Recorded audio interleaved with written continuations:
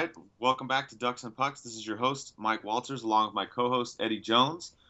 This week we've got a good show. There's some more Ducks news going on, even though there hasn't been any hockey. We've got some Teemu news, some Silverberg news, and some Jaguar news that we're going to talk about. We also have one of our writers, Jeremy, on the show. He's going to talk with us today about all the moves and what's going on and some of the stuff he's been doing on the blog as well. And then we'll round up the show with a little bit of a discussion about hockey analytics and some fan questions. So first off, on the news, we had Teemu Selanne Hockey Academy. Eddie, what do you think? They're going to try and build an academy in 2 years. I think Timu said in one of his press conferences that he says that they have goalie schools all over the world in Finland, but not goal scoring schools. So it looks like he's I'm not sure. I haven't heard much about it, but it looks he's building it in Finland, right? Yeah, that's correct, in Finland. Yeah, so it looks like he's just trying to bring something new to the academy schools there that they don't have.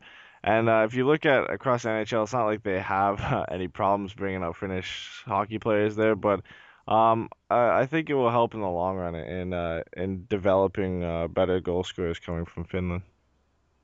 Yeah, definitely. And we have Jeremy on here with us too. Jeremy, what do you think about the academy for Selanne? I think it's a great idea. You're looking at it being a goal scoring school. Who better in Finland to, open a goal scoring school other than Teemu? Doesn't get much better than that. So I think it's definitely great, and it'll help develop even more of that Finnish talent over there. Yeah, he talked about, from one of the Finnish reporters, he talked about the school not only being for Finland, but he was talking about Sweden, obviously, because it's right there. But he talked about Russia, and he also talked about North America, U.S. and Canada, Eddie. He talked about all of it. Yeah, I think well, he's obviously gonna start in Finland. I wouldn't be surprised if he opened more eventually, but it's a long process to open one of them. So I think they said he's gonna take them a couple years to actually build the sports complex that they're looking at building.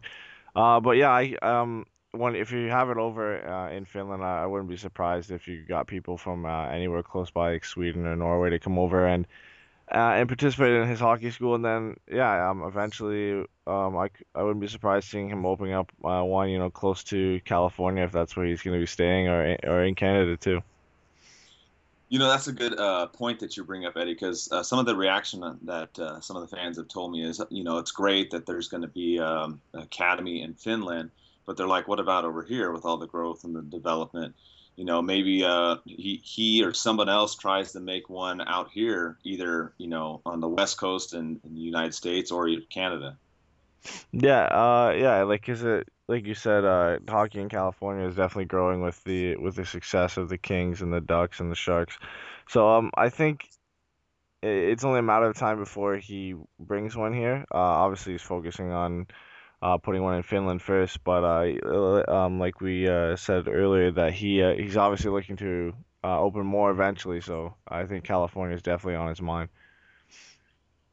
And the other news we still haven't heard is whether or not he's going to play in Jokerit.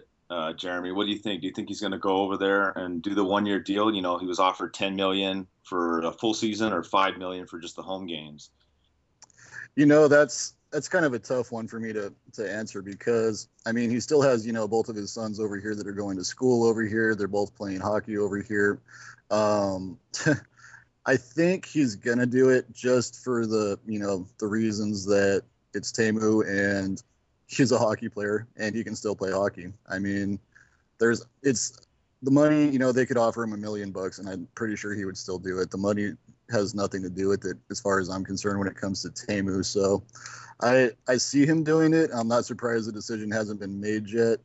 I think it's something he's going to think about for maybe a couple more weeks, and then eventually he'll probably end up doing it. Maybe just the home game, so he's still able to travel over here when he needs to. But I, I think at some point he's gonna say yes. He's gonna do it.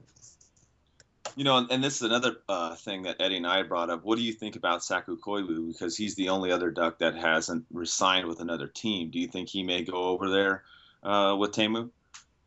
That The only reason I would actually say no to him doing that is because of that concussion that he got last year. And, it had actually really, he said at the time, it had really, really scared him because he'd never really have a problem with that before. And he didn't want to have a problem with that ever again. So I'm kind of thinking that, this could just be it for Saku because, he was staying with the Ducks for one more shot at a cup. And while he could have a chance in Minnesota or Montreal, I just don't see it. I kind of think his hockey career is just finished all around. What do you think, Eddie? I don't know. It seems like he's taken a long time, obviously, to make his decision too. I don't know how many teams are actually interested in bringing Saku Koivu over to their team. I think like the only ones that we've mentioned are Minnesota to go play with his brother or go back to Montreal, and I don't really see him fitting in either of those teams. So. Like Jeremy said, I think his career is pretty much over too. All right. Well, as far as some other news going on, in addition to Teemu, we'll wait for his decision, obviously, and see if he goes to Finland and Koivu's hopefully soon after that. But we've also got Silverberg got re-signed, and for 1 year, 850,000. What do you think, Eddie? I think it's a really good deal, actually. It could turn out to. It depends because it's sort of a bridge deal. Bridge deal is usually 2 years, but it's only one. It's for relatively nothing. But we only got a limited sample size of what he could do last year. He played 52 games, and then he went off with injury. So I think that both of them recognized the situation last year, and this is probably the best contract for both of them right now. And Silverberg will be looking to have a good season this year so he can get a payday next year. What do you think, Jeremy? Do you like the 1 year deal, or do you think he should have gotten more? Some fans were telling me that they had hoped for maybe a 2 or 3 year deal. Well, what I had read originally was that he was actually offered a 2 year deal similar to what Vatanen got. And basically, he and his agent had turned it down because they want the option of that 1 year deal to pretty much prove himself. Because, like Eddie touched on, he played 52 games last year. He ended up missing a lot because of that slash to the hand he took in Ottawa that broke it, and was out for those 2 months, close to 2 months, whatever it was. And he never really came back after that. I mean, he's always kind of sort of had an issue, even internationally, where when he's shooting, he tends to be, somewhat inaccurate, sometimes either shooting really wide, really high. And I think we definitely saw that after he came back from the injury. Now, I do know that he's over in Sweden right now, training and playing locally over there. So I like it from the standpoint that, it's a cheap deal. Not that the Ducks really need the space. I believe that they're ranked number 23 in cap space right now, so they've got a lot available. But it's for him to do that to himself. I'm going to show you that I can play up to a high level deal, and I hope he does that. My only concern with it is that I hope he doesn't get a big head about it when if he does play up to that level that everybody's hoping he is and demands a lot more money than Bob Murray or the Ducks are willing to give him at the time. Yeah, because like you said, expectations are kind of high. He came over and was on fire in the beginning, in those first handful of games until he got hurt. What do you think we expect from him this year, Eddie, in terms of goals and assists and performance? Well, if he plays on the line that we were discussing before and that Bruce Boudreau mentioned in the interview on Sportsnet, if he plays with Cogliano and Kessler in that second line, then you could see his production rise significantly. He still had a decent season last year, even with injury. 23 points in 52 games isn't amazing, but it's his first year in the team last year, and he's getting assimilated and everything. So, and playing with a center like Kessler, I could definitely see his numbers rise from that. Yeah, I mean, like we had talked about on previous podcasts, is that second punch that the Ducks need. And, if you have Silverberg, Cogliano, and Kessler on the second line, I think that's the second punch that the Ducks need. What do you think, Jeremy?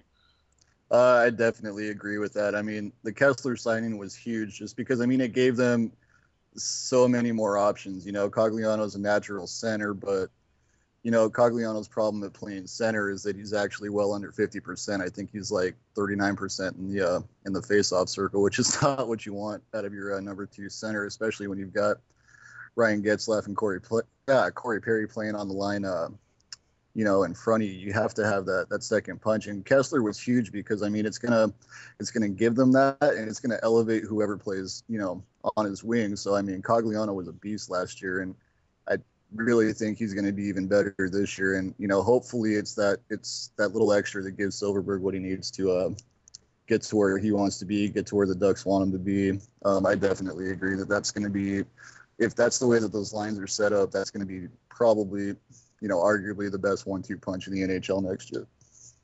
Yeah, and that was part of the issue that we had in the playoffs last year was in the face-off circle. I mean, I can't remember what I looked up the stats on the Dallas series. I can't remember, but I know against the Kings we were about 50 less in face-off wins. So Eddie, I hope that this will help not just in the regular season but the postseason next year. Yeah, well, now we have Getzlaf, who's not terrible at faceoffs, but he's definitely not one of the top guys in the league at faceoffs. And then you bring in Kessler, who is one of the top guys in the league. You bring in Thompson, who can hold his own in the faceoff circle, and then you bring in Raquel, who looked pretty decent in the faceoff circle last year. And if he's going to play third or fourth line center, you've got 3 or 4 guys who can win more than 50% of their faceoffs, which is something we haven't had in a long time, and it makes a real difference, and hopefully we'll see that next year or this year.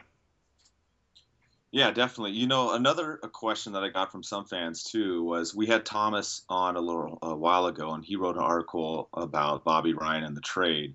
And I still get some fans, and I don't disagree, that are irritated about how that all went down. Do you think next year when we look at Silfverberg and how he's going to do, Jeremy, do you think the fans are still going to compare him to Bobby Ryan? I think everybody's always going to compare it to Bobby Ryan because, I mean, Bobby Ryan was a, perennial 30-goal scorer year in and year out. But, I mean, when you look at that trade, I mean, I just don't see how the Ducks came up short. I mean, sure, we lost Bobby Ryan, but Bobby was, getting to the point of being irritated with the trade rumors and all of that stuff every year. And then, he was never, when you're playing on a team with Getzlaf and Perry, you're never going to be the guy, to put it kind of cliche, you're just never going to be the guy for that team. They're always going to be, the number 1, the number 2 people that, everyone's always talking about. And when you look at the trade with Ottawa, I mean, we got Silfverberg, who has a ton of potential. We got Neusen, who was, Bob Murray's original target in that draft, and he lost out on him, obviously to Ottawa, the pick right before the Ducks. He ends up getting him anyway. We got basically Nick Ritchie with their pick. I mean, it's the trade, I think, just leans too much in the Ducks' favor. But, yeah, I think it's always going to be compared because Bobby's just one of those guys where, he's probably going to end up scoring 30 goals plus for the rest of his career, no matter where he lands. But I think we got too much in return to really, criticize the trade. What do you think, Eddie? You think we did well on that trade, or do you think we should, still try to hold Silfverberg to the Bobby Ryan standard, or what do you think? Well, I don't think we should really hold Silfverberg to the Bobby Ryan standard, considering we got 3 players in the deal. If it was Silfverberg straight up for Bobby Ryan, then I could see why people would want to compare both of them. But it wasn't a straight up swap. We got 3 guys in return when you take into account Nick Ritchie. And yeah, like we still haven't seen a full season from Silfverberg. Nason's still in the AHL, and then obviously Nick Ritchie was a top 10 pick, and he's looking pretty good too. So I can't really see how we lost this. Bobby Ryan's rumored to be leaving Ottawa for Philadelphia in a trade. So I don't see really any way how we lost the trade between for Bobby Ryan. Yeah, I definitely agree. I mean, that's what I've been trying to tell some of the fans that have, done the comparison. And I'm like, look, it wasn't a straight up, 1-for-1 trade. We got 3 people. I mean, you've got to look at it in the long term, just like both of you have touched on. And if you look at the big picture, I think the Ducks still came out ahead, Jeremy. Yeah, definitely. I mean, like I said, and like you guys are saying right now, it's just we got too much in return. And like Eddie just said, I mean, Bobby's finding himself in the middle of trade rumors again because, Spezza has just left Ottawa. And, they're a team that's really not looking to spend money. And I don't know how much Bobby's going to be demanding really, but, I could definitely see him moving in the next year. And then, where does that leave Ottawa with that trade? They basically lost out on 4 players pretty much then. So I agree with you guys. I just don't see how the Ducks missed on that one. Definitely. The other news that came out this week, which we we all pretty much had heard, but was Jaguar coming out saying that he's going to announce his retirement next year, or I mean, I'm sorry, next week, Eddie. What do you think about Jaguar retiring? Well, yeah, I think it's probably the best time. He had that little skate around with Solani, and he's fallen behind Varlamov in Colorado. He doesn't get a lot of playing time. So it's the best time for him, and yeah, like he'll definitely be remembered, and his jersey will probably be the next one to be retired by the Ducks after Solani. So, but yeah, I think it's definitely the best time in his career for him to retire. And speaking of that, if he is retired by the Ducks, Jeremy, do you think the Ducks retire him later this year after the Teemu retirement, or do you think maybe the Ducks organization waits till next year? I think they're going to give it probably until next year, just because, I mean, Teemu's going to be the first number to be retired by the Ducks ever, obviously, and I think they kind of want to just remember this season as the season that, his number and his number only was retired, and then, probably in the next season they can start looking at guys like, obviously, Jaguar, and then, possibly even Niedermayer, who knows. But, yeah, I think it's going to be at least a full season. All right, and if it's next season when they retire, one of the fans had asked me, will they retire Jaguar's number, 35, and then does Gibson stay at 36 because before he had worn 35, Eddie? Well, if they retire the number, I don't, or if, they raise his number to the office, I think he'll have to stay at 36, or go with one of the with 1 or 30 or something. But I don't think it really matters in that aspect. If they retire 35, I don't think it's a real big deal to him if he doesn't get 35. Right.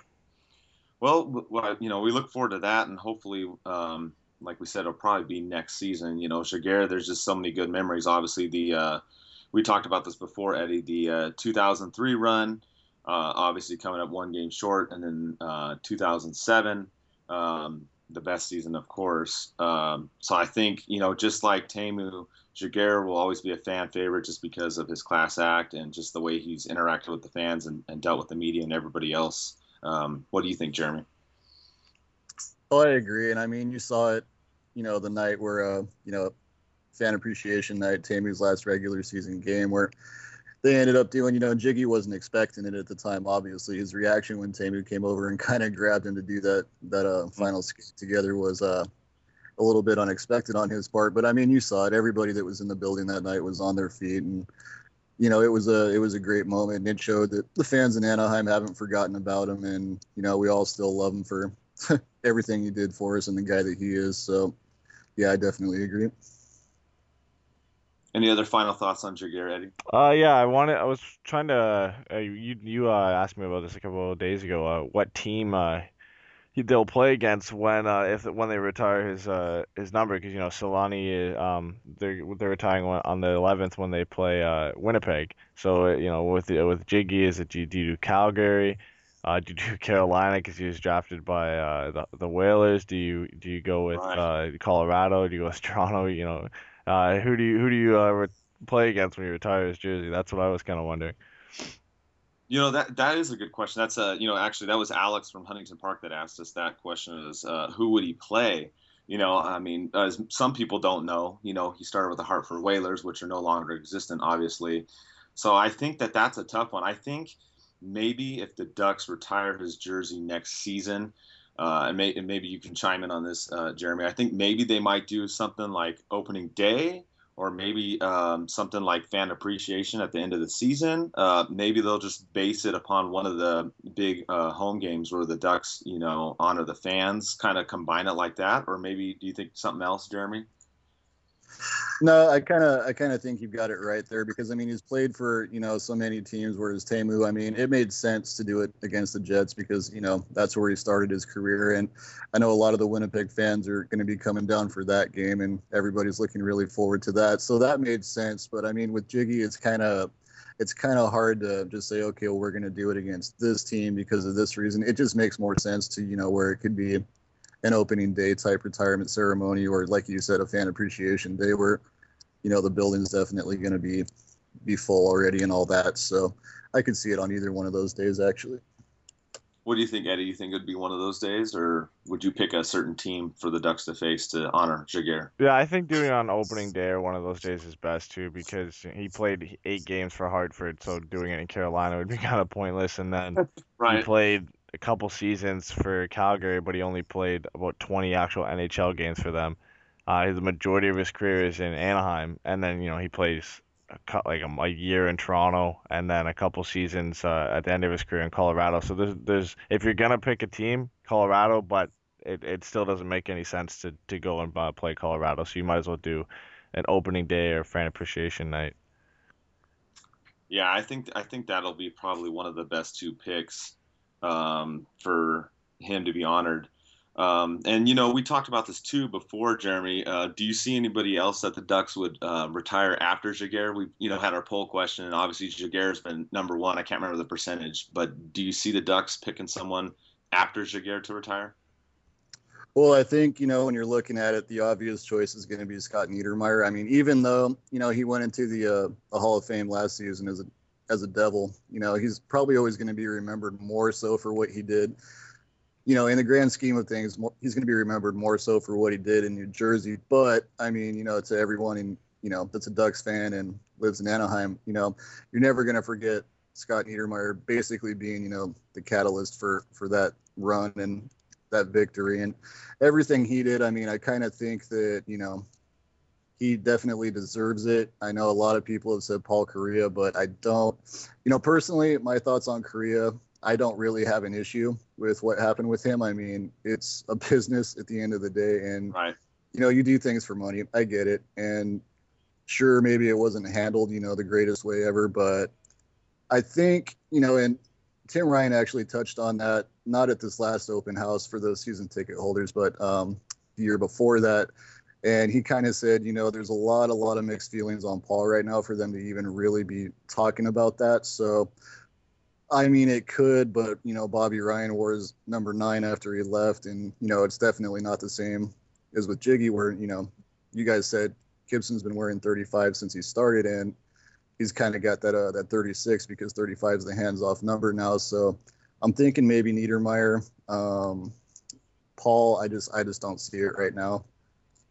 Yeah, I agree. Eddie and I went back and forth on this one before, and I think Eddie agrees too. We kind of lean. I mean, Niedermayer didn't play so many seasons, obviously, with the Ducks, but I think we kind of lean that way, Eddie. Yeah, I'd love to see Paul Kariya go in, but it's just it's too many mixed feelings between the fans. There's not like a majority or like 100%. You want most of the fans to appreciate the fact that he's going in because if he stands out there and they raise his jersey, I don't even know what the reaction would be. I feel like there'd be most of the people would be happy, but there could be a couple of people out there who aren't really with it. So and you kind of I look at it the same situation with Alfredsson leaving Ottawa. Obviously Korea doesn't have the same resonance that Alfredsson does in Ottawa, but Alfredsson leaves to get cups and go to Detroit and get a Stanley Cup, and you get a little bit extra money, and he's still loved there. He was hated for a bit too, but with Korea it's a bit different. He still has, after so many years, he still has a lot of people who don't like how he left. So I don't see it happening in the near future. Maybe eventually if everybody gets over it, but yeah, I don't see it happening. I'd see Niedermayer before Korea for sure. Yeah, I think even in one of my other poll questions I had thrown out there on the blog, I think Niedermayer, it was something about the team captains. I think it was Niedermayer, I think, was first and Korea was second. I mean, it was back and forth, but I think you're right. There's too many mixed feelings.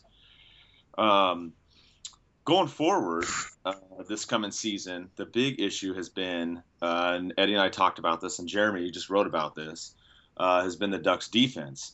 And you wrote the last article about the Ducks defense and who you think's in there. And I'm just kind of curious to get your thoughts on it. Eddie and I have talked about this a little bit, but how do you see the Ducks pairings and maybe a trade coming down the pike?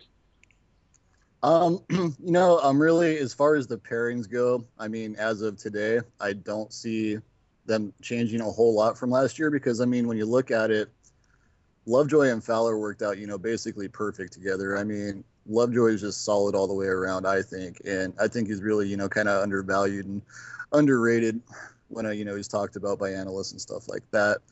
Fowler, obviously, I mean, he's got that expectation, and I've talked about this, with a couple of my friends as far as Fowler goes. We kind of sort of want to see him get maybe, that assistant captain role and see if maybe that is, that added responsibility is kind of sort of what elevates his game to where, he wants, where he gets to where the Ducks want him to be. And, all the fans obviously want him to be because he's got a lot riding on him. So I expect him to be better this year. I mean, he was pretty good last year. And then, like I said, he worked out with Lovejoy really well. Vatanen, obviously, I'm going to see him probably paired with Brian Allen again, just because, I mean, I don't think Allen was terrible, but he's just kind of, he's just kind of there really to me. He did play well at, times during the season, but I think, when you're looking at guys that might not be around anymore, you kind of sort of have to look at contract situations too. And, Clayton Stoner obviously was just signed, and he's kind of more or less a younger version of Brian Allen that might get, a little bit more physically involved with things. And when you look at their contracts, the Ducks are going to have two, UFAs at the end of this season, and that's going to be Allen and Boschman. Boschman, obviously, I'm expecting to finish out his contract. I don't necessarily think he's going to be brought back after this season. Allen just seems to be, if there is any sort of a trade, it seems like it's going to be him just because, I mean, basically he's going to be gone at the end of the season anyway, so the Ducks might try and get whatever they can for him since they've got that option with Stoner there now. And, Fistrick is now on that 3-year deal, so that makes him tradable too because it's relatively cheap. But I think, he's younger, and when he was given his chances last year, he did a pretty good job. Yeah, definitely. I mean, that's what the word's been as far as with Allen, like you said, looking at the contract at the end of the season. Fistrick is another one that some people have brought up because usually he's been this, the seventh guy that's kind of rotated in on the last pairing. What do you think, Eddie? Any other additional thoughts? Yeah, we've talked about this a lot already on a couple of the podcasts, but I think it's not really worth it to a couple fans are saying that we should go out and grab that top four guy, but I don't really think it's worth it to sell some of the farm to go grab a top four defenseman when Lindholm's entering his second season. We've got Vatanen coming in. He's probably going a bit too. We've got Fowler who's looking to come off a productive season last year. I think we should give these guys the chance to fill out the top four instead of going out and selling some of the good prospects we have to go out and grab a guy that we might already have. Yeah, I mean, definitely. I think, we talked about this before. I can't remember. One of the writers wrote about Fowler and Lovejoy as well. And you bring up a good point, Jeremy. I didn't think about Fowler being an assistant captain. That was another article we had. And that's a good point to put him in that spot because some people have mentioned Kessler, but you know what? Kessler wasn't on the Ducks team last year, so I don't see him getting that A. Right. So, I mean, it might go Fowler. Some other people, I think Eddie and I talked about this. Some other people have mentioned Corey Perry, but I don't know if it's going to be Corey Perry. I see more maybe like an Andrew Cogliano type, maybe. What do you think, Eddie? Yeah, I'm not too sure. I wouldn't mind seeing Fowler either. There's been argument about Corey Perry too. It's when you look at leaders in that room, there was Solani was the leader there even though he didn't have the A on, and Getzlaf's the big leader, and to me it doesn't really matter. I could see Cogliano too. I could see Fowler, I could see Perry, Boschman even. They'll work it out, and to me it won't matter either way, if it's Cogliano or Perry. But I would like to see Fowler get it. He might take that positively and have a better season because of it. Yeah, definitely. And a big thing that's kind of been going on when we look at the Ducks defense and how they've been doing around the league. We kind of talked about this a little bit before, but a lot of people look at the plus minus stats.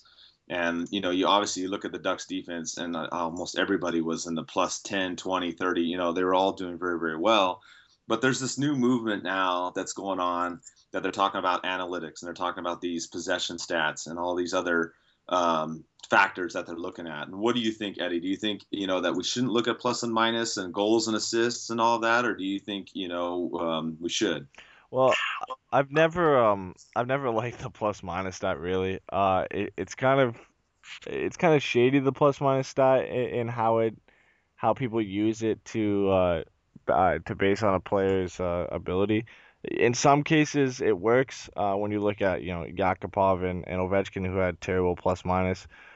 The last year, obviously, you look at their play and you can tell that they rarely forge back check. They don't have any defensive capabilities usually or any responsibilities for defense. But when you look at the Ducks with all their guys plus minus, well, yeah, we were we were top in the West last year. I'm pretty sure most of the guys are gonna be in plus and significantly in the plus.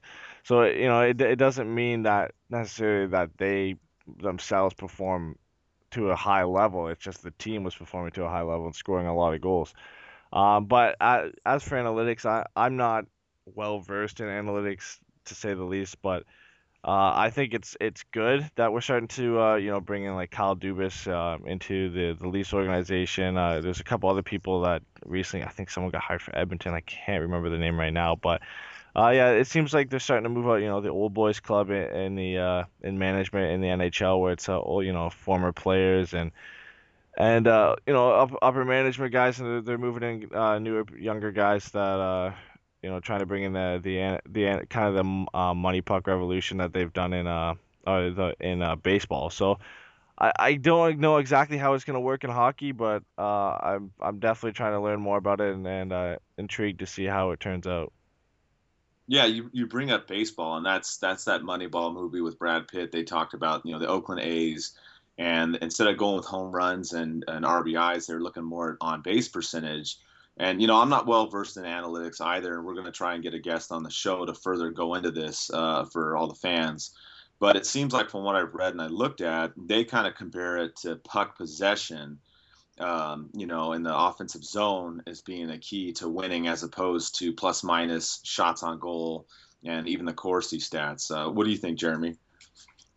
I'm with you guys. I'm not well versed in it at all yet. It's kind of new, especially for hockey. I mean, I don't see how it's really going to hurt anything. I mean, I can kind of see the argument from both sides of the fence on that one, where it's going to be additional stats and it's going to look more like you said at puck possession and things like that, which we really don't look at a whole lot right now versus the plus minus.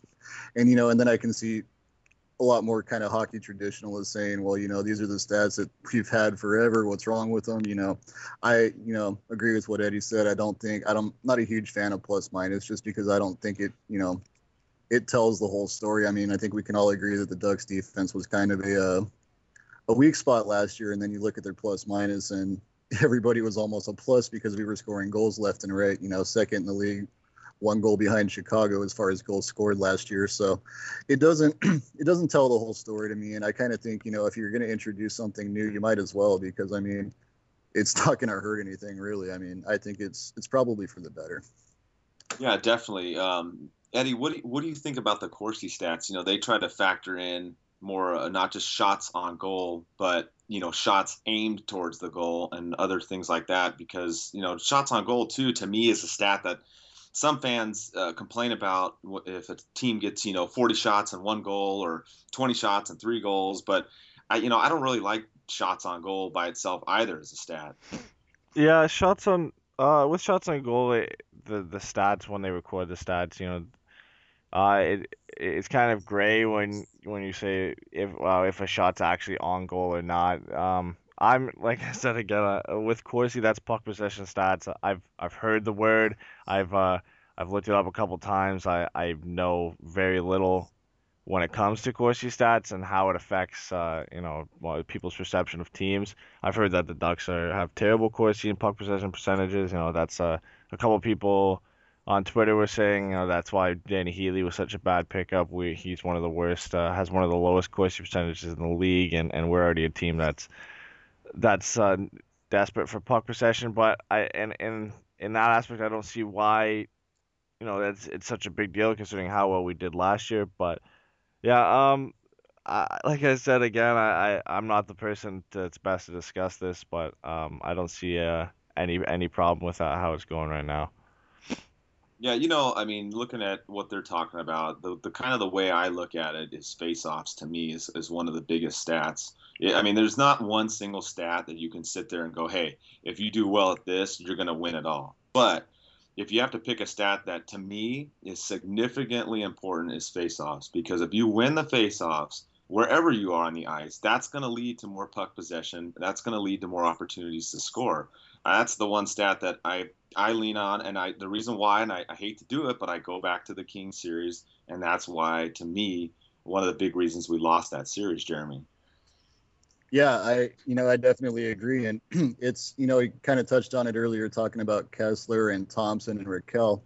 I mean, Raquel's a guy. He was, if I'm 100% correct on this, he was our actual face-off percentage, leader in the playoffs. No, you're correct.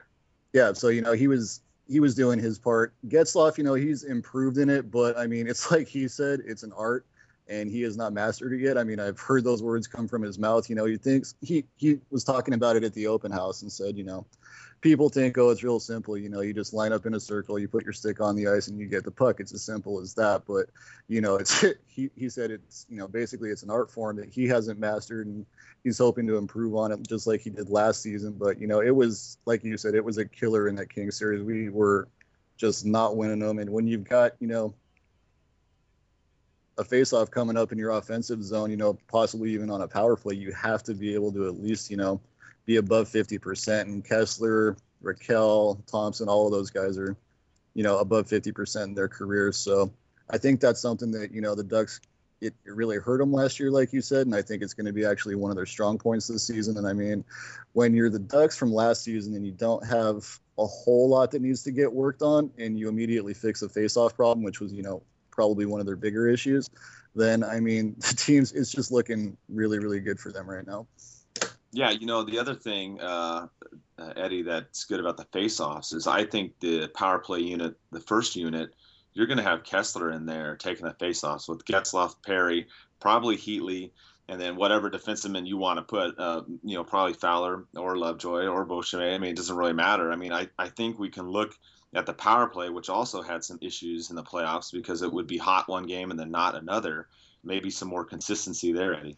Yeah, when you look at the power play and you look at big time centers that we have that you'd want to put on the power play, it's hard to see Getzlaf and Kessler playing on the same unit because then the second unit is significantly weaker, and the second unit is always going to be weaker. But then you got to put either Thompson or Raquel on that line, or Cogliano to take faceoffs, and I don't think that's the best option, even though Getzlaf isn't that great at faceoffs.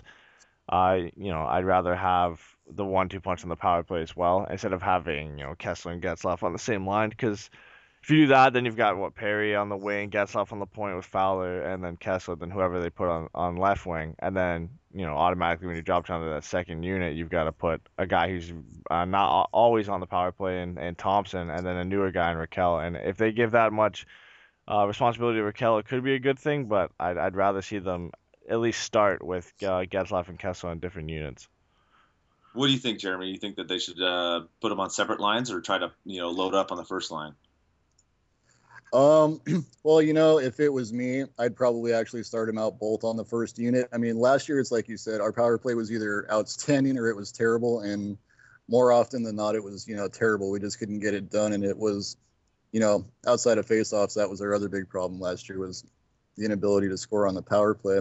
I mean, a guy that people don't really talk about a lot when it comes to the power play is also Sami Vatanen, who's got, he doesn't have that Sheldon Souray type shot where it's, really, really hard and really, really powerful, but it's really accurate. It is, pretty strong for a guy his size. And I could definitely also see him playing back on the point. But as far as that first unit goes, I think you got to try it with Kessler getting the face off, and then given, that chance to Perry and Getzlaf to actually punch it in. So what do you think? You and I think similar. Eddie disagrees a little bit. What do you think as far as the second line center? Who would we put? Would we put Thompson or would we put Raquel in there? I mean, I remember you wrote an article on the centers, and you had good perspective on that. What do you think as far as the second power play unit? That's that's another tough one, because I mean, the other thing you have to look at with the power play is who's going to actually be running it coaching wise this year, because we just hired Trent Yawney, the Admirals coach in Norfolk, and it looks like he's going to be taking over the special teams. And Norfolk had, a really, really good special teams units on their power play and their penalty kill last year. So, I mean, the great thing about that hire is he has a lot of experience with guys like Raquel, Vatanen, all of them, all of our younger guys. So I kind of think, if you're going to put a center on the second power play unit, it might be Thompson, just because he's kind of sort of the veteran right now, and Raquel's a little inexperienced. But that's going to be one of those things where I think it's just going to come down to training camp and preseason, and maybe even well into the season, just to see who's more successful in the circle. Because I think it's got to be whoever you pick. It's got to be the guy that's just better at winning the faceoff. So I see it as Thompson probably to start, and then hopefully Raquel after that. We had a fan question too about the centers. We had one from Dylan in Edmonton, and he was talking about Palmieri playing on the third line, but playing on the third line as a center. Is that a kind of option, Eddie, that you think we might try to do, with Thompson and Raquel? I know we talked about them being on the third and fourth line, but maybe you throw Palmieri in the mix, or no? I think we talked about this with Thomas too, and we looked up Palmieri's face-off stats, and they're almost non-existent. Because he's playing the odd penalty kill center role or something like that. I don't think that's our best option. If we're gonna put anybody at center, we're gonna force a winger to center, then at least put one that's played there before in Cogliano. But yeah, I definitely don't think Palmieri is an option unless he's shown somewhere else that he can play center. But from what I've seen, and it's limited, I don't think he'd be the best option at all for third line center.